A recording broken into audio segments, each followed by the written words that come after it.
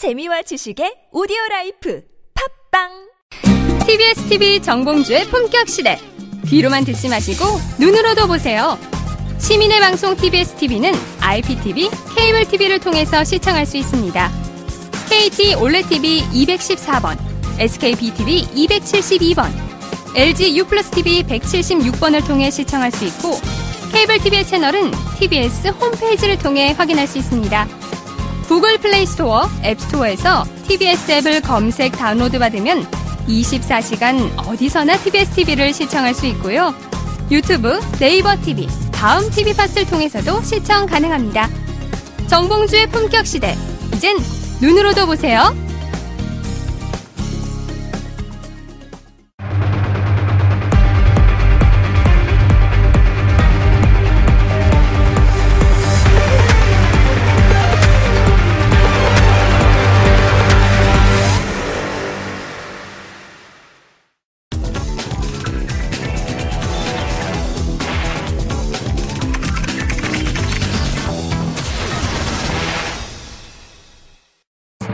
최순실 국정농단 사태에 분노한 시민 9,500명이 박근혜 전 대통령을 상대로 제기한 위자료 청구 소송 첫 변론기일이 어제 열렸습니다.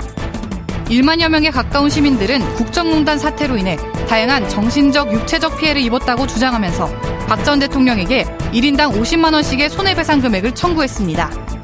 박 전 대통령이 국정농단을 벌이고 계속된 거짓말로 시민의 자긍심을 짓밟은 만큼 이에 대한 정신적 손해를 배상하라는 취지입니다. 소송 대리인인 곽상원 변호사는 헌재 탄핵과 형사재판 과정에서 드러난 박 전 대통령의 위헌적이고 위법한 행동이 국민들의 정신적 손해로 이어졌다고 주장. 위자료 청구 소송에서 이길 가능성이 충분하다며 강한 자신감을 내비쳤습니다. 하지만 피해를 입증하는 것은 쉬운 일이 아닙니다. 박 전 대통령이 구체적으로 어떤 피해를 줬는지 입증해야 하는데 사실상 이 부분은 증명이 어렵기 때문입니다. 결국 잇따른 민사소송은 실질적인 배상이 목적이라기보다는 국민의 분노를 보여주는 징표란 지적입니다. 지난해 10월부터 6개월간 국민들을 잠들지 못하게 했던 국정농단 사태가 남긴 후유증. 박 전 대통령이 탄핵되고 그 부역자들에 대한 재판이 진행되고 있지만 누구 하나 국민들에게 진정으로 사죄하는 인물은 없습니다. 상처받은 우리 국민들의 마음은 누구에게 보상받아야 하는지 지금부터 이야기 나눠보겠습니다. 6월 27일 화요일 정봉주의 품격시대 두 번째 이슈 들어가겠습니다. 지난해 10월부터 장장 6개월 동안 촛불 집회가 이어졌습니다. 이게 나라냐? 이런 외치는 국민의 함성과 분노가 전국 각지에서 활활 타올랐습니다. 그런데도 박근혜 전 대통령 검찰 조사에 나온다더니 나오지도 않고 최순실 씨는 그런 일 한 적조차 없다고 잡아떼고 이 모습을 지켜봐야 했던 국민들 얼마나 스트레스를 받았을까요? 화병 나신 분들 많았죠. 그래서 박근혜 전 대통령에게 위자료를 청구하자 국민들이 직접 소송에 나섰습니다. 어제가 첫 재판이었는데요. 어떤 일이 일어났는지, 앞으로 어떻게 진행될지 세 분 모시고 말씀 나눠보도록 하겠습니다. 고재열 시사인 기자 계속 자리 지켜주고 계시고요. 네. 자, 이 재판을 맡은 고 노무현 대통령의 사위 곽상원 변호사 특별히 모셨습니다. 인사하시죠.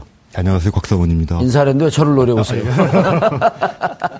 예, 쳐다보는 겁니다. 예. 자, 최진봉 교수님 자리하셨습니다. 안녕하십니까. 예. 최진봉 교수는 이런 느낌이죠. 예. 우리 국민이 봉이냐. 그렇죠. 예. 같은 최진봉. 봉자를 쓰는 분으로서. 예. 저는 가운데 봉. 저는 마지막 봉. 마무리 봉. 예. 봉이 예? 아니죠. 저런 나쁜 짓을 해가지고. 그러니까 정신적 피해가 저 심합니다. 저도 예. 여기 지금 동참하려고 생각 중입니다. 저는 저 재판을 보고 스트레스가 다 풀렸어요. 아, 그렇습니까? 예. 자, 우리 곽상원 변호사 직접 나오셨지만. 네.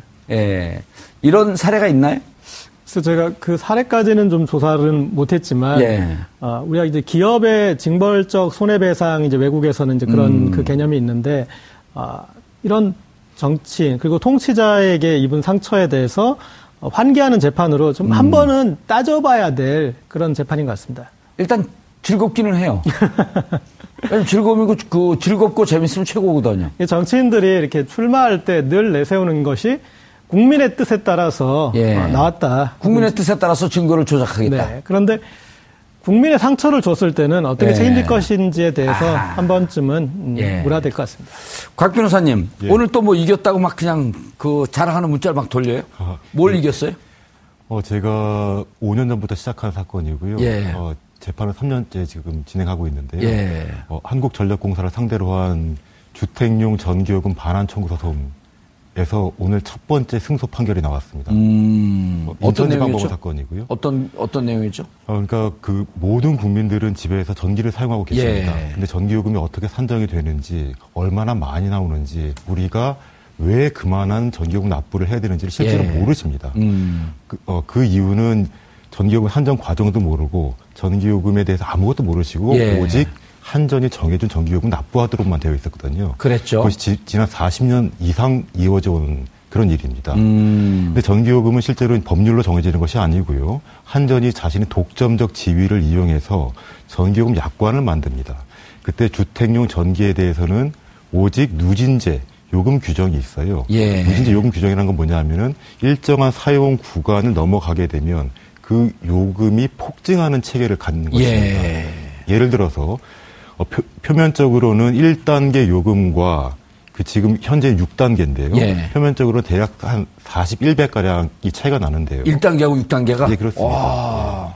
그런데 실질적으로 납부하는 돈은 그 1단계를 사용하고 있는 전기 사용자와 6단계 이상을 사용하고 있는 전기 사용자는 예컨대 55kW와 550kW를 계산하게 되면 실질적으로는 50배가 넘습니다. 그러니까 굉장히 많이 내는 것이죠. 그러니까 국민을 봉으로 삼는 이 계산법을 너네 왜 공개하지 않느냐? 공개는 다 합니다. 공개는 하는데. 공개는 하는데. 네, 왜 우리가 누진제로 내야 되느냐? 일단 뭘 건 거예요? 그러니까 건 게 있을 거 아니에요? 그러니까 전기 요금 규정은 실제로 공개는 해두는데 그 요금 약관을 보고 독해를 하기가 매우 어렵습니다. 그러니까 쉽게 알 수 있는 접근 방식이 아닙니다. 보더라도 내 전기요금을 그럼 계산할 수가 없는 형태. 그러니까 계산할 수 없으니 그럼 뭘 걸었을 거 아니에요? 한전에다가. 제가요? 예. 그러니까 저는 그 전기요금 약관을 보고 전기요금이 어떻게 산정이 되는지를 제가 혼자 연구를 했고요. 그것이 이제 산출되는 과정을 제가 도출을 했고 그것이 왜 부당한지를 지금까지 연구를 해왔던 것이고요. 실제로 이렇게 부당한 그래서 요금 무슨 체계, 소송을 걸어서 뭘 이겼다는 거예요? 그러니까 이 전기요금 규정, 그러니까 누진제 형식으로 정해진 전기요금 규정이 고객인 전기 사용자에게 불공정하고 부당하게 불이익을 준 것이고 따라서 그 요금 규정이 무효다. 무효이기 때문에 지금까지 부당하게 한국전력공사가 모든 국민에게 징수해간 전기요금을 다시 반환해달라고 청구한 것입니다. 그럼 저도 반환받을 수 있는 거예요? 물론입니다. 그거 저한테 그래서 자랑하는 문자를 보내셨군요.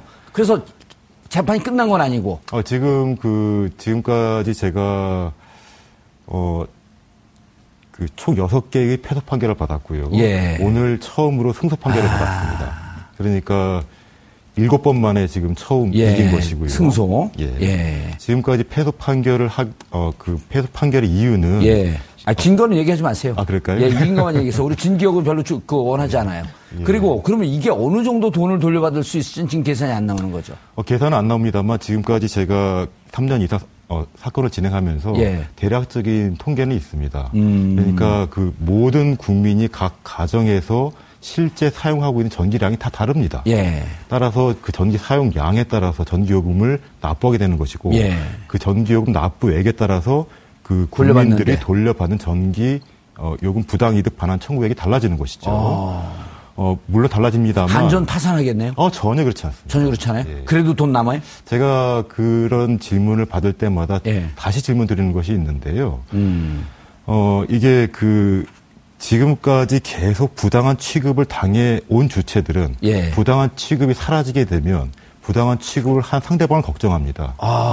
그러니까 그래요, 저처럼. 그러니까요. 그러니까 지금까지 수십 년 동안 이 누진제로 고통을 받아왔는데 한전이 혹시라도 그러한 고통을 가하지 않으면 한전 파산할 걸 걱정하는 것입니다. 제가 이렇게 말씀드리겠습니다.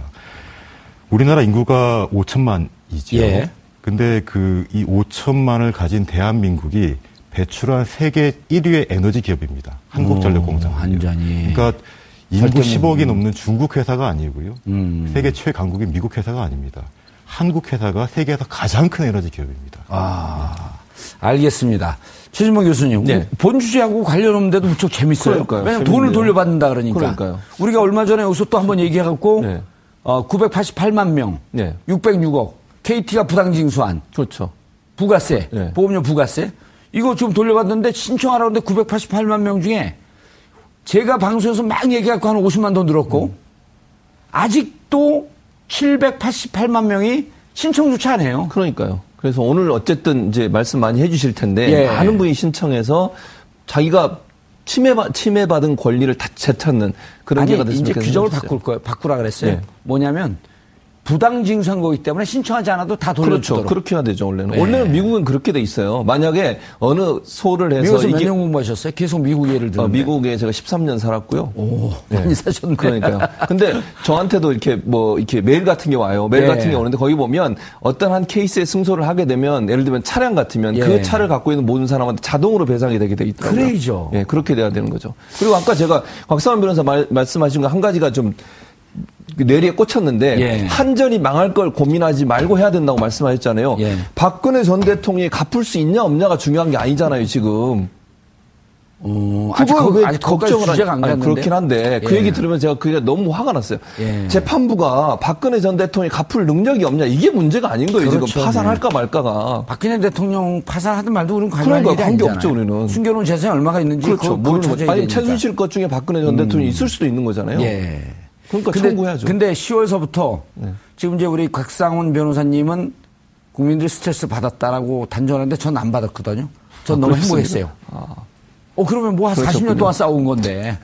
예? 어제 오늘 싸운 것도 아니고 예. 그전에 이거보다 더한 상태에서 싸웠으니까. 예. 그런데 국민들이 스트레스를 받았다라고 이제 전제를 깔은 거거든요. 곽 변호사님이. 예, 그렇죠. 동의하세요? 저는 동의합니다. 저는 개인적으로 엄청나게 스트레스 받았어요.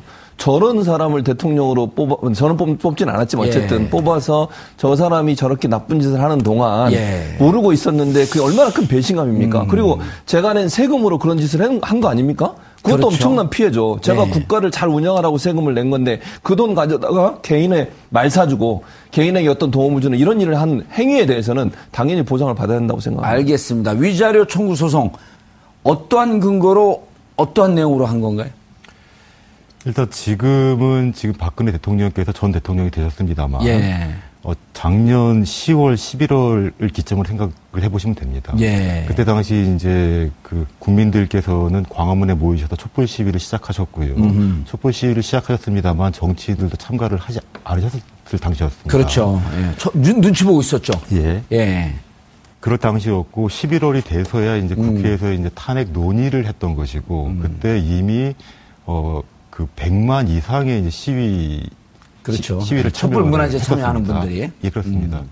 그때 당시에 이제 제가 아는 어떤 분께서 저한테 변호사인 당신이 한번 박근혜 대통령을 상대로 위자료 청구 소송을 해야 되는 것이 아니냐. 누군가가 아이디어를 줬네요. 예, 그때 제가 아이디어는 받았습니다. 제가 받고 그 이후로 제가 그러한 질문을 받은 이상 저도 검토를 해봐야 되는 것이니까요. 예. 검토에 착수를 했고 착수한 이후에 이제 과거 거기 변호사들은 기본적으로 과거 선례를 봅니다. 선례를 보죠. 예. 판례가 있나? 예, 판례를 선례가 있나? 봅니다. 근데 이제 당연히 현직 대통령의 비위 사실 혹은 현직 대통령의 범죄 행위가 예. 드러난 적은 단 한 번도 없습니다. 지금까지요. 예. 그렇기 때문에 선례가 당연히 없는 것이었고요. 예. 그렇다면 유사한 사건, 그러니까 이 사건의 전례가 될 수 있는 판단의 근거가 될 수 있는 사건들이 있는지 찾아봤던 것이고요. 예.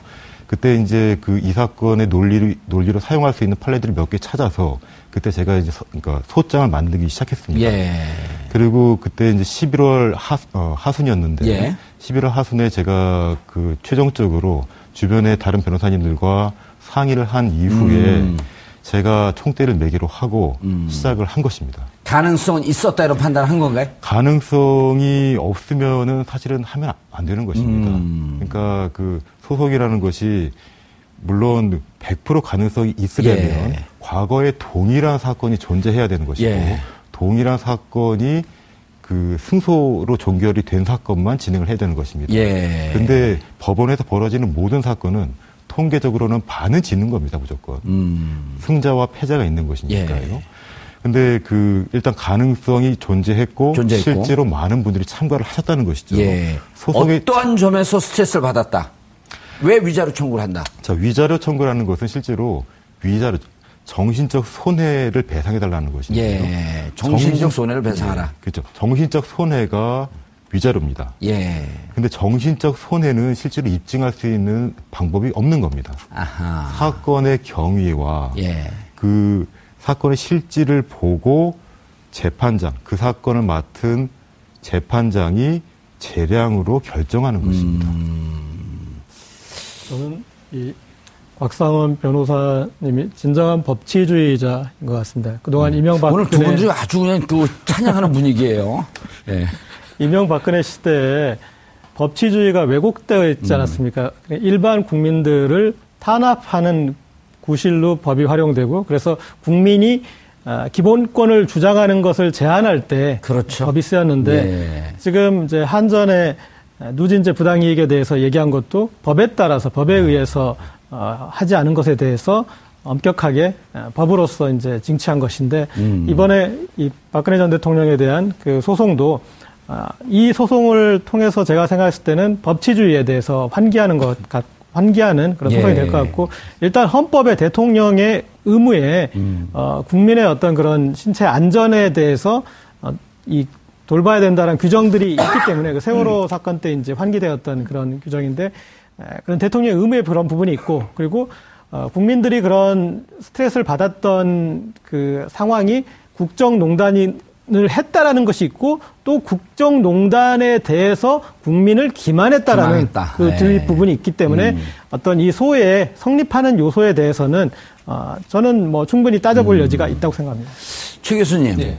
그런데 이제 사실 이게 지금 이제 고재열 기자도 얘기했지만 이런 게 우리한테 좀 낯설은 풍경이거든요. 그렇죠. 예. 낯선 풍경인데 어찌 조금만 꼼꼼하게 따져보면 사실 우리나라 사람들이 그 사람들이 착하고 그래갖고 조금 무슨 피해가 있고 그래도 그냥 내가 참고 말지. 그렇죠. 예. 예를 들어 그 공공장소에서 어떤 사람이 술 먹고 막 떠들면 그 한 사람이 인해갖고 99명이 피해를 보는 거거든요. 그렇죠. 우리 작가실도 다른 작가들이 시끄럽고 아주 죽겠어요, 그냥. 근데 본인이 이런 피해를 주는지 모르고 나머지 분들, 피해 당하는 분들은 그냥 내가 참고 말지. 예, 그렇죠. 근데 이건 어찌 보면 민주주의 아닌 거거든요. 그렇죠.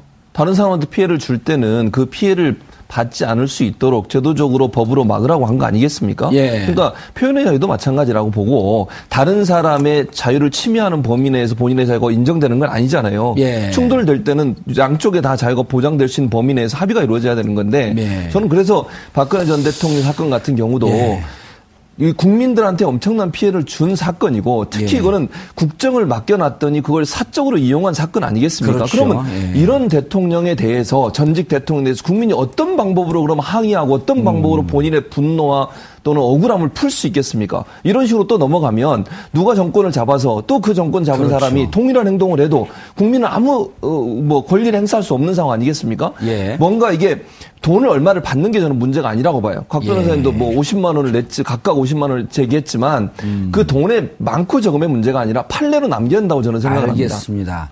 여기 이 소송에 참여하는 분들이 우울증, 위장병 이 증세를 대표적으로 들었어요? 예, 그렇습니다. 이거는 변호사님이 만든 건가요? 아니면 본인들이 나 이런 증상이 있다? 저는 그 스토리를 만들거나 조작하지 않습니다. 예.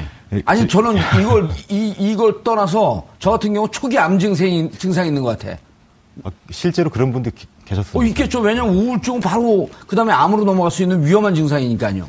그러니까 제가 이 소송을 시작을 하면서 많은 분들의 참여를 독려하기 위해서 혹은 많은 분들께서 참여를 쉽게 하시기 위해서 홈페이지를 만들어 두었습니다. 그래서 홈페이지에 제가 게시판을 열어두었는데요. 그때 국민들께서 쓰신 글들입니다. 우울증이 있다. 예, 우울증, 위장병, 어떤 분은 암 얘기도 하시고, 좀 기억에 남는 거기 게시글은 태교 이야기를 좀 하셨습니다. 자기 자신이 지금 아이를 갖고 있는 임산부인데 매일매일 뉴스를 보고 있어서 애가 성질이 좀 나빠질 것 같아 걱정된다. 회계에 좀 안 좋을 것 같아서 걱정이다. 그런 이야기였습니다. 광화문에서 장사하시는 분들은 장사가 잘 돼갖고 또 좋았다 그러기도 하던데. 그러니까 빛이 있으면 어둠이 있는 것이니까. 예. 어우, 멋진 말씀을 하시네. 게시판 만들 때 좀 행복하셨어요? 실제로 그 행복 모르겠습니다만 그 이후로는 업무량이 많아졌기 때문에 찬찬히 살펴볼 기회가 별로 없었습니다. 많은 분들이 와서 이렇게 기회를 제공하고 기회를 만드니까 많은 분들이 와서 함께 이런 것을 공감한다라고 참여하는 거에 대해서는 좀 자부심을 느꼈을 거 아니에요? 그냥 제가 그냥 거기 시작을 한 것에 불과하고요. 예. 소송이라는 것은 변호사 개인이 하는 것이 아닙니다. 의뢰인과 함께. 예, 의뢰인이 참가를 해주셔야 되는 것이고 예. 그 이후에도 독려를 해주셔야 되는 것이고 소송을 끝까지 함께 해주셔야 가능한 것이거든요. 그런데 이게 집단 소송제가 없다? 그런 얘기인데 무슨 뜻이죠, 그게? 집단 소송제라는 것은 뭐냐면 청구 원인이 같은 사건의 경우에는 그 판결이 하나 나고 확정이 되면 그 판결의 효력을 나머지 사람들에게도 동등하게 이제 미치는 것입니다. 근데 우리나라의 경우에는 집단소송법이 아직 도입되지 않았습니다. 지난 수십 년 동안 집단소송법이 도입이 되어야 된다라는 이야기는 굉장히 무성했습니다만 실질적으로 집단소송법이 도입이 되면 가장 불이익을 받을 수 있는 그런 집단들이 반대를 했겠죠. 그래서 일종의 기득권층, 기득권일 대기업. 수도 있고, 그럴 수도 있습니다. 그래서 일단 집단소송법이 없기 때문에 피해를 본 개개인이 모두 소송에 참가를 하지 않는 한 배상을 받을 수는 없습니다. 그럼 예를 들어 지금 한 10,000명 가까이 되는데 소송이 10,000건 진행이 되는 건가요? 그러니까 10,000명의 원고가 있는 것입니다. 10,000명의 원고가 있고. 10,000명의 원고를 제가 하나의 소송으로 관리를 하는 것입니다. 그 소송 제기한 원인은 똑같고. 소송 제기한 원인이 동일할 수도 있고 다를 수도 있는데요. 한국전력공사의 주택용 전기요금 반환 소송 같은 경우에는 청구 원인, 그러니까 이 한전이 만든 누진제 요금 규정이 무효다. 라는 점까지는 동일합니다. 하지만 각 가정이 반환받을 수 있는 전기요금이 그렇죠. 그건 다른 거거든요. 왜냐하면 전기 사용량이 다르기 때문에요. 저는 좀 궁금한 게 이번 소송이 보니까 2차 소송이 들어가고 3차 소송 들어간다는 그런 보도가 있는데 그러면 동일한 내용인가요? 아니면 소송의 내용도 좀 달라지는 건가요? 박근혜 전 대통령을 상대로 한 소송의 경우에는 청구 원인이 동일합니다. 근데 왜 1차, 2차, 3차로 나누죠? 나중에 또 신청한 분들인가요? 그렇습니다. 그러니까 이게 소송 참가를 하시면 소송 참가를 하신 이후에 실시간으로 제가 할 수 있는 것이 아니에요. 그 다 일일이 다 확인을 해야 되고요. 그다음 법원에 제출하는 서류를 마련해야 됩니다. 그러니까 각 당사자의 인적 사항을 기입해야 되고 도장을 만들어야 되고 그 작업이 굉장히 많습니다. 그러려면 한정된 인력으로 이 많은 분들을 관리하는 게 현실적으로 굉장히 좀 지난한 일입니다. 그런 이유가 있을 수도 있고 또 이제 학교 다닐 때 우리 그 훈육준 선생님들한테 맞을 때 한 5명 엎드려 뻗쳐 있으면 빠따로 한 대씩 따다다닥 때리고 돌아와서 또 때리고 돌아와서 또 때리고 이 공포감이 크거든요. 그런 것 때문에 1차, 2차, 3차 나눈 건 아닌가요? 공포감을 주기 위해서. 시차를 둬서 괴롭힌다는 그런 말씀인데요. 제가 그렇게 과학적인 사람은 아니고요. 아니, 당하는 사람은 끔찍하겠어요. 계속 1차, 2차, 3차 끝날 줄 모르고 오잖아요, 앞으로도. 첫 번째. 저도 의뢰하고 싶어서 그러는 거예요. 지금도 참가하셔도 되고요. 저는 한 18번 차로 좀 들어가고 싶어요. 그분이 18번 숫자하고 또 아주 친밀하기 때문에. 그 정도로 많은 국민들께서 참가를 해주시면 더욱 좋고요. 현재는 몇 명이 참가했습니까? 지금 법원의 그러니까 법원에 제출한 소장에 참가한 원고들은 대략 한 10,000분가량 되십니다. 지금도 계속 참가하시기 때문에 앞으로 숫자는 더 늘어날 겁니다. 있고 박근혜 전 대통령 그 측도 변호인을 도태우 변호인을 선임했어요? 그렇습니다. 최 교수님 첫 번째 사건 지금 신청했어요, 안 했어요? 아직 안 했습니다. 저도 같은 봉봉 트리오도 같이 하시죠, 저는. 일단 돈을 좀 내야 될 것 같은데 일단 저한테 50만 원 내야 될 것 같은데. 아니 인치대를 내야 될 거 아니에요? 그렇습니까? 어떠세요? 변호인은 내야 되나요? 소송 걸면 인치대를 내야 될 거 아니에요? 제가 지금 참가하시는 국민들에게 부담을 드리지 않기 위해서 실제 거기 소송 참가 비용은 5,000원 받고 있습니다. 5,000원 이상 자유롭게 하시는 것이고요. 일단 50만 원 내면 한 100명 정도는 할 수 있잖아요, 그 돈으로. 그렇죠. 출연료를 일단 여기다 기부를 하시고. 야, 근데 참가하는 분들이 스트레스 받았고 하긴 하지만 무척 그 즐거운 마음으로 참가할 것 같아요. 예, 참가하신 다음에 저희 사무실로 전화를 하셔가지고 응원하시는 분들이 굉장히 많습니다. 아니, 그리고 상황이 재미있잖아요, 어쨌든. 이게 탄핵이 안 됐으면 지금 아주 질기고 힘든 싸움이 되겠지만 그렇죠. 탄핵까지 된 마당에 우리 민사소송이죠, 이게? 예, 그렇습니다. 그러니까 저는 이렇게 생각해요. 여기에 이제 참여하신 분들이 결과가 어떻게 나오든 아까 정 의원님도 말씀하셨지만 맞습니다. 이걸 하는 것 자체가 그냥 속이 좀 어느 정도 풀리는 거 아니겠습니까, 응어리가? 그리고 고재열 기자도 얘기했지만 이게 민주주의 한 과정이에요. 그럼요. 그러니까 각 변호사님이 정말 좋은 일을 하시는 거예요. 이런 국민들이 뭔가 응어리를 풀 수 있는 기회를 제공해주고 마당을 제공해 주신 거니까 이거는 정말 국민들이 여기에 참여하면서 일정 부분 그동안 받았던 상처, 박근혜 전 대통령으로 받았던 상처를 치유받을 수 있는 기회가 된다고 저는 생각이 됩니다. 이제 뭐 대통령에 국한된 재판이지만 그동안 이제 지방자치단체 단체장이나 이런 사람들도 그동안 만들 수가 그렇죠. 있네. 그러니까 먹튀라고 하죠. 그러니까 일단 저지르고 나서 엄청난 수백억 원의 비리가 벌어진 뒤에 그 사람 처벌하는 것만으로 끝난다면은 그 뒤에 이 국민들의 어떤 허탈감이 남는데 이런 정치인에 대한 징벌적 손해배상 제도를 통해서 그 정치인에 대해서 이런 책임을 그 뒤에 물을 수 있다면 좋은 선례가 될 수 있으니까. 그러네요. 이게 만약에 이렇게 갖고 유죄가 되고 일정 정도 우리가 이제 그 손해배상 청구가 승소로 난다고 한다면 그 전에 4대강 국고로 탕진한 4대강 문제에 대해서 또 걸 수 있는 거 아닌가요? 이론적으로는 가능합니다. 방위산업. 그 다음에 사자방 일단 뭐죠? 지금 사건의 실체가 밝혀진 시점이 아니기 때문에 지금은 의혹만 무성한 상태이니까요. 자원의 경우다. 1차 재판 어떻게 진행됐나요? 어제 있었던 사건 말씀하시는 거예요? 어제 첫 번째 변론 기일, 그러니까 첫 번째 재판 기일이었고요. 그때 뭐 주소 확인하고 이런 정도밖에 안 하잖아요. 내용이 좀 진행이 됐나요? 그냥 재판장께서는 이 사건이 약간 정치적인 요소가 있으니까 정치적인 선동을 하지 말아달라는 부탁을 하셨고 향후 재판 진행에 대해서 의견을 말씀하셨습니다. 그리고 피고 대리, 그러니까 피고 박근혜의 대리인께서는 자신의 의견을 진술하셨고요. 저도 원고 대리인으로서 제 나름대로 진술을 다 했습니다. 그러니 어제는 뭐 별 내용 없이 그렇게 서로 확인하고 그 소송 내용 확인하고 그냥 끝나는 거. 어제는 뭐 이렇게 그 심리가 다툼이 있거나 그러진 않았었잖아요. 아주 그 첨예하게 다툼은 없었습니다만 이 사건, 그러니까 지금 진행하고 있는 이 사건은 이 사건뿐만 아니라 모든 사건은 증거가 필요한데요. 이 사건의 증거라고 할 수 있는 것은 지금 헌법재판소 결정, 그러니까 탄핵 결정이 내려진 그 사건입니다. 결정문뿐만 아니라 그 결정문을 도출하게 된 헌법재판소 사건 기록이 있습니다. 그 기록에 대해서 제가 복사할 수 있도록 법원에 신청을 했고요. 그리고 지금 진행하고 있는 박근혜 전 대통령 사건, 형사재판 사건에 대해서도 기록 복사를 해달라고 신청을 했습니다.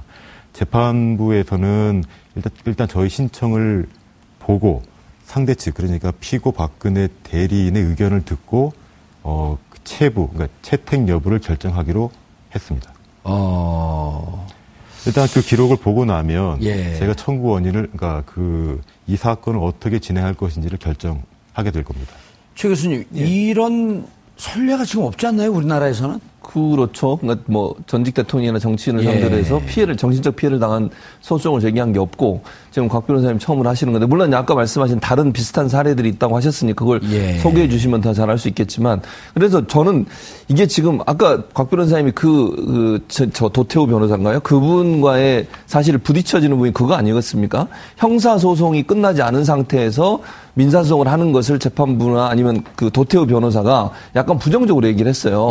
형사사건이 아직 1심도 안 나온 상태에서 민사소송을 하느냐. 그래서 이제 곽 변호사님 그렇게 얘기한 거죠. 그러면 헌법재판소에서 이미 탄핵 결정이 나왔고 그 자체가 범죄 행위가 있다고 하는 걸 인정해 주는 거기 때문에 그걸 가지고도 충분히 우리는 다툴 수 있다라고 지금 얘기를 하고 있는 상황이에요. 그러니까 도태우 변호사, 저쪽 변호사 입장에서는 그 아니라고 지금 얘기를 하고 있는 거죠. 지금 도태우 변호사가 한 얘기가 4가지가 지금 정리가 돼갖고 나오는데 하나하나씩 좀 말씀을 좀 정리를 해 주시죠. 곽 변호사님. 지금 자막을 보니까 소송 요건을 갖추지 못했다고 했는데요. 소송 요건을 갖추지 못했는데 제가 소송 제기하지 않습니다. 하시는 말씀이고요. 그냥 지금 좀 무시당한 느낌이 들어요, 저희도. 그냥 일단 기억 나는 말씀으로는 그러니까 소권의 남용, 그러니까 소송을 하긴 했지만 그것이 사법적으로 받아들여져서는 안 되는, 그러니까 남용의 형태다라고 말씀을 하신 것입니다. 근데 이런 뭐 도처에 그 소송을 하지 않았으면 어떻게 했습니까? 예, 예. 이런 거죠, 막말로 얘기하다 보면. 예, 그렇습니다. 근데 지금까지 소권의 남용으로 소송이 성립이 되지 않은 사례는 없습니다. 일단. 예. 그다음에 또 기억나는 것 중에 하나는 피해자가 특정되지 않았다고 말씀을 하시는 건데요. 예. 피해자로 본인이 자처해서 소송에 참가를 하신 것입니다. 그분들이 10,000명 되잖아요. 그렇습니다. 왜 특정되지 않았죠? 일단 주장인 것이죠. 예.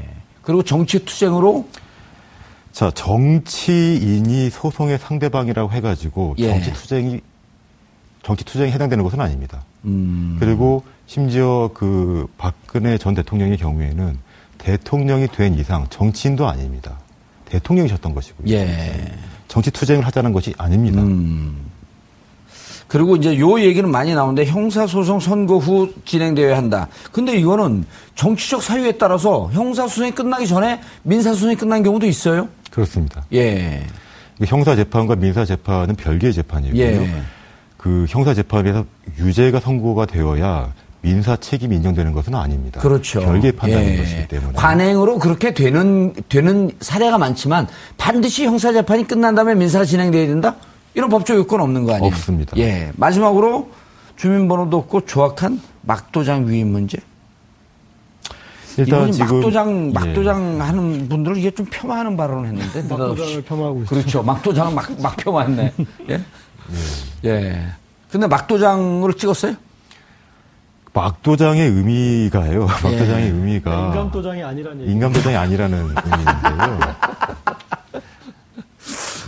여긴 꼭 인감도장을 찍어야 됩니까? 그렇지 않습니다. 예. 일단 그러니까 그 막도장으로 찍었다는 것인데 그 말은 뭐냐면은 제가 실제로 이 국민들의 위임을 받았는지 여부가 불분명하다라는 주장입니다. 제가 근데 그 사람 이름을 쓰고 도장을 찍어서 법원에 제출한 문서입니다.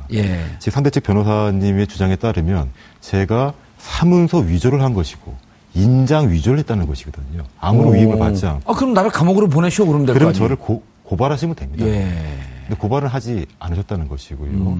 오히려 그분이 정치 투쟁을 하신 거네요. 맞아요.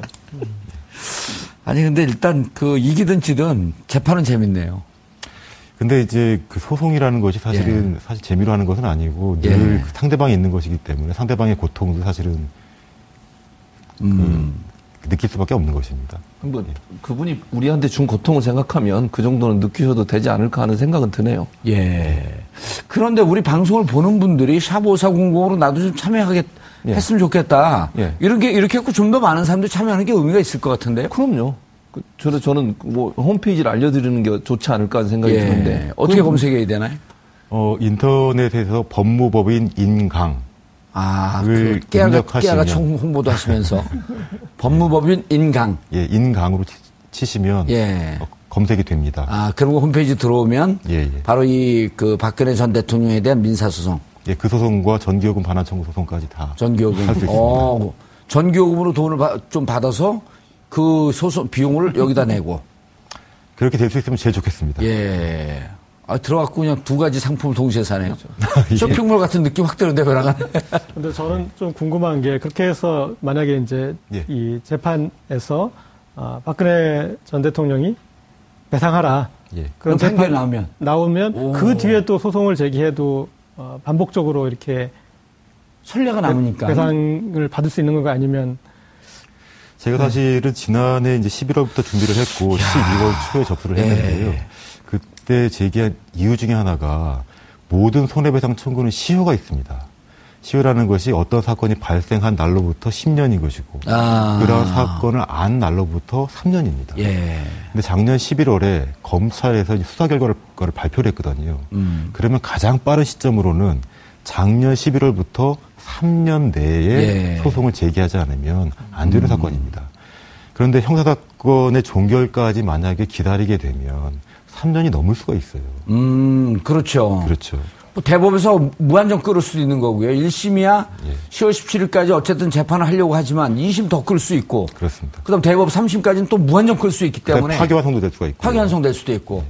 그러니까 이것은 형사소송이 끝날 때까지 기다릴 사안이 아니다. 그래서 제가 제기를 한 겁니다. 그리고 어쨌든 지난해 11월 그런데 이 사건을 인지한 순간부터 그리고 적어도 지난해 11월을 전후로 해갖고 2019년 이때까지는 누구든 참여할 수 있는 소송이 되는 거네요. 그러니까 법원이 소멸시효의 기점을 언제 잡을지는 알 수는 없습니다. 그러니까 형사재판의 종결시로 볼 것이냐 아니면 최초 국민들이 국정농단 사태 그다음에 그 이후에 이제 거짓 기자회견 시점부터 볼 것인지는 사실은 지금으로서는 알 수가 없습니다. 아니면 국민들이 처음에 촛불을 들고 나왔던 그렇습니다. 10월 29일이라든지 그렇습니다. 계산은 좀 애매모호하겠네요. 시점은 언제로 정할지는 알 수 없습니다만 가장 빠른 시점으로는 2016년 11월이 되는 것입니다. 2016년 11월. 왜 그렇죠? 그때 이제 공식적인 발표로는 검찰이 수사 결과를 대외적으로 발표했다는 것입니다. 그러면 공적인 기관의 최초 발표 시점입니다. 1차 특수본 얘기를 하시는 거군요. 그렇습니다. 1차 특수본. 자, 법무법인 인강. 그 다음에 이거를 위자료 소송이 일정하게 진행되면서 결과가 나오기 시작을 하면 이건 지금 어느 정도 기간으로 예상이 돼요? 글쎄요, 이게 민사소송 오래 걸린다라고 하는 게 통설 아니에요? 오래 걸립니다. 뭐 짧아도 한 1년 가는 것이고요. 재판부가 사건을 어떻게 진행할지는 모르겠습니다. 그리고 특히 이제 말씀하세요. 특히 이제 이 사건의 경우에는 저희 청구가 정당하다는 주장을 하려면 관련 사건 기록을 봐야 됩니다. 복사되어 나온 근거들을. 그 기록이 얼마나 방대할지 제가 알 수가 없습니다. 그렇죠. 최 교수님, 그런데 문화계 블랙리스트 이분들은 구체적으로 명단이 나와서 10,000명 가까운 분이 명단이 나와서 실질적으로 국가로부터 지원을 못 받은 거 아니에요? 그렇죠. 피해를 당한 거죠. 이건 조금 더 명백하지 않을까요? 그럴 가능성이 있다고 봅니다, 저는. 이것도 준비하고 계신가요? 아니요, 그 사건은 제가 하고 있지 않습니다. 누구한테 이걸 좀 넘길 생각이에요, 이건? 아니, 이건 조금 더 명백하지 않을까? 아니, 피해자가 명확하게 특정이 되잖아요. 그러니까 충분히 가능하고. 어차피 하시는 김에 하나 더 하는 식이니까 어떻게 하는, 블랙리스트 피해 배상은 이제 다른 법무법인을 통해서 이미 진행이 되고 있나요? 되고 있고요. 그분도 한번 모셔야겠네요. 461명이 이미 거기에 이제 원고 측으로 참여를 하고 있고 그리고 어느 정도 배상을 하라는 이제 그런 금액들도 얘기하고 있으니까 그 재판은 제가 봤을 때 어떤 손해를 본 피해를 본 것이 명확하고 특정되고 있기 때문에 훨씬 더 좀 승소 가능성이 있을 것 같습니다. 박근혜 전 대통령에 대한 정신적, 육체적, 심리적 이런 피해를 보셨다고 생각하시는 분들은 법무법인 인강입니다. 인강, 그건 무슨 뜻이에요? 월인 청강할 때 인강입니다. 월인 청강 변호사들은 원래 이렇게 그 법무법인 이름을 좀 어렵게 써야지 좀 있어 보이나 보죠? 그건 아니고 저하고 이제 친한 분께서 제가 이제 처음 친구들과 함께 법무법인을 설립을 할 때 직접 지어주신 이름입니다. 알겠습니다. 법무법인 인강으로 우리 시청자분들도 참여해 주시기 바라겠습니다. 자, 대선 시기에 문재인 후보를 괴롭혔던 아들 문준영 씨 취업과 관련된 인터뷰가 조작되었다는 사실이 밝혀졌습니다. 검찰 조사 결과 진실이 밝혀지겠지만 국민의당이 어떤 식으로라도 관련되어 있다거나 당 지도부나 안철수 후보가 이를 인지하고 있었다고 한다면 대단히 심각한 일이 아닐 수 없습니다. 국민을 뿌리째 속이는 일을 행했기 때문입니다. 국민의당이 어느 정도까지 관여되어 있고 어느 수준까지 인지하고 있었는지는 오직 국민의당만이 알고 있을 겁니다. 그런데 지금 국민의당의 대응 자세는 석연치 않아 보입니다. 당의 공식 입장과는 달리 당 소속 의원들이 특검을 하자는 등 되레 성을 내는 듯한 모습을 보이고 있기 때문입니다. 국민의당은 지금 이 상황에 대한 심각성을 제대로 인식하고 있는지 의아스럽습니다. 국민을 속였습니다. 위법을 행했습니다. 국가 대사인 대통령 선거 와중에 말입니다.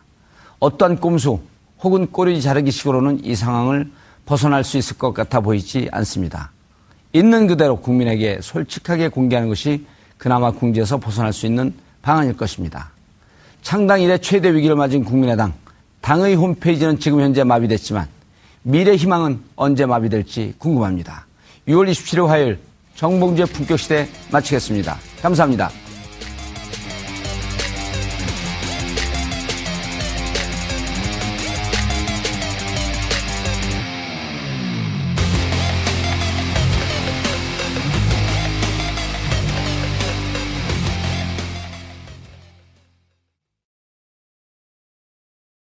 오늘 방송 좋았나요?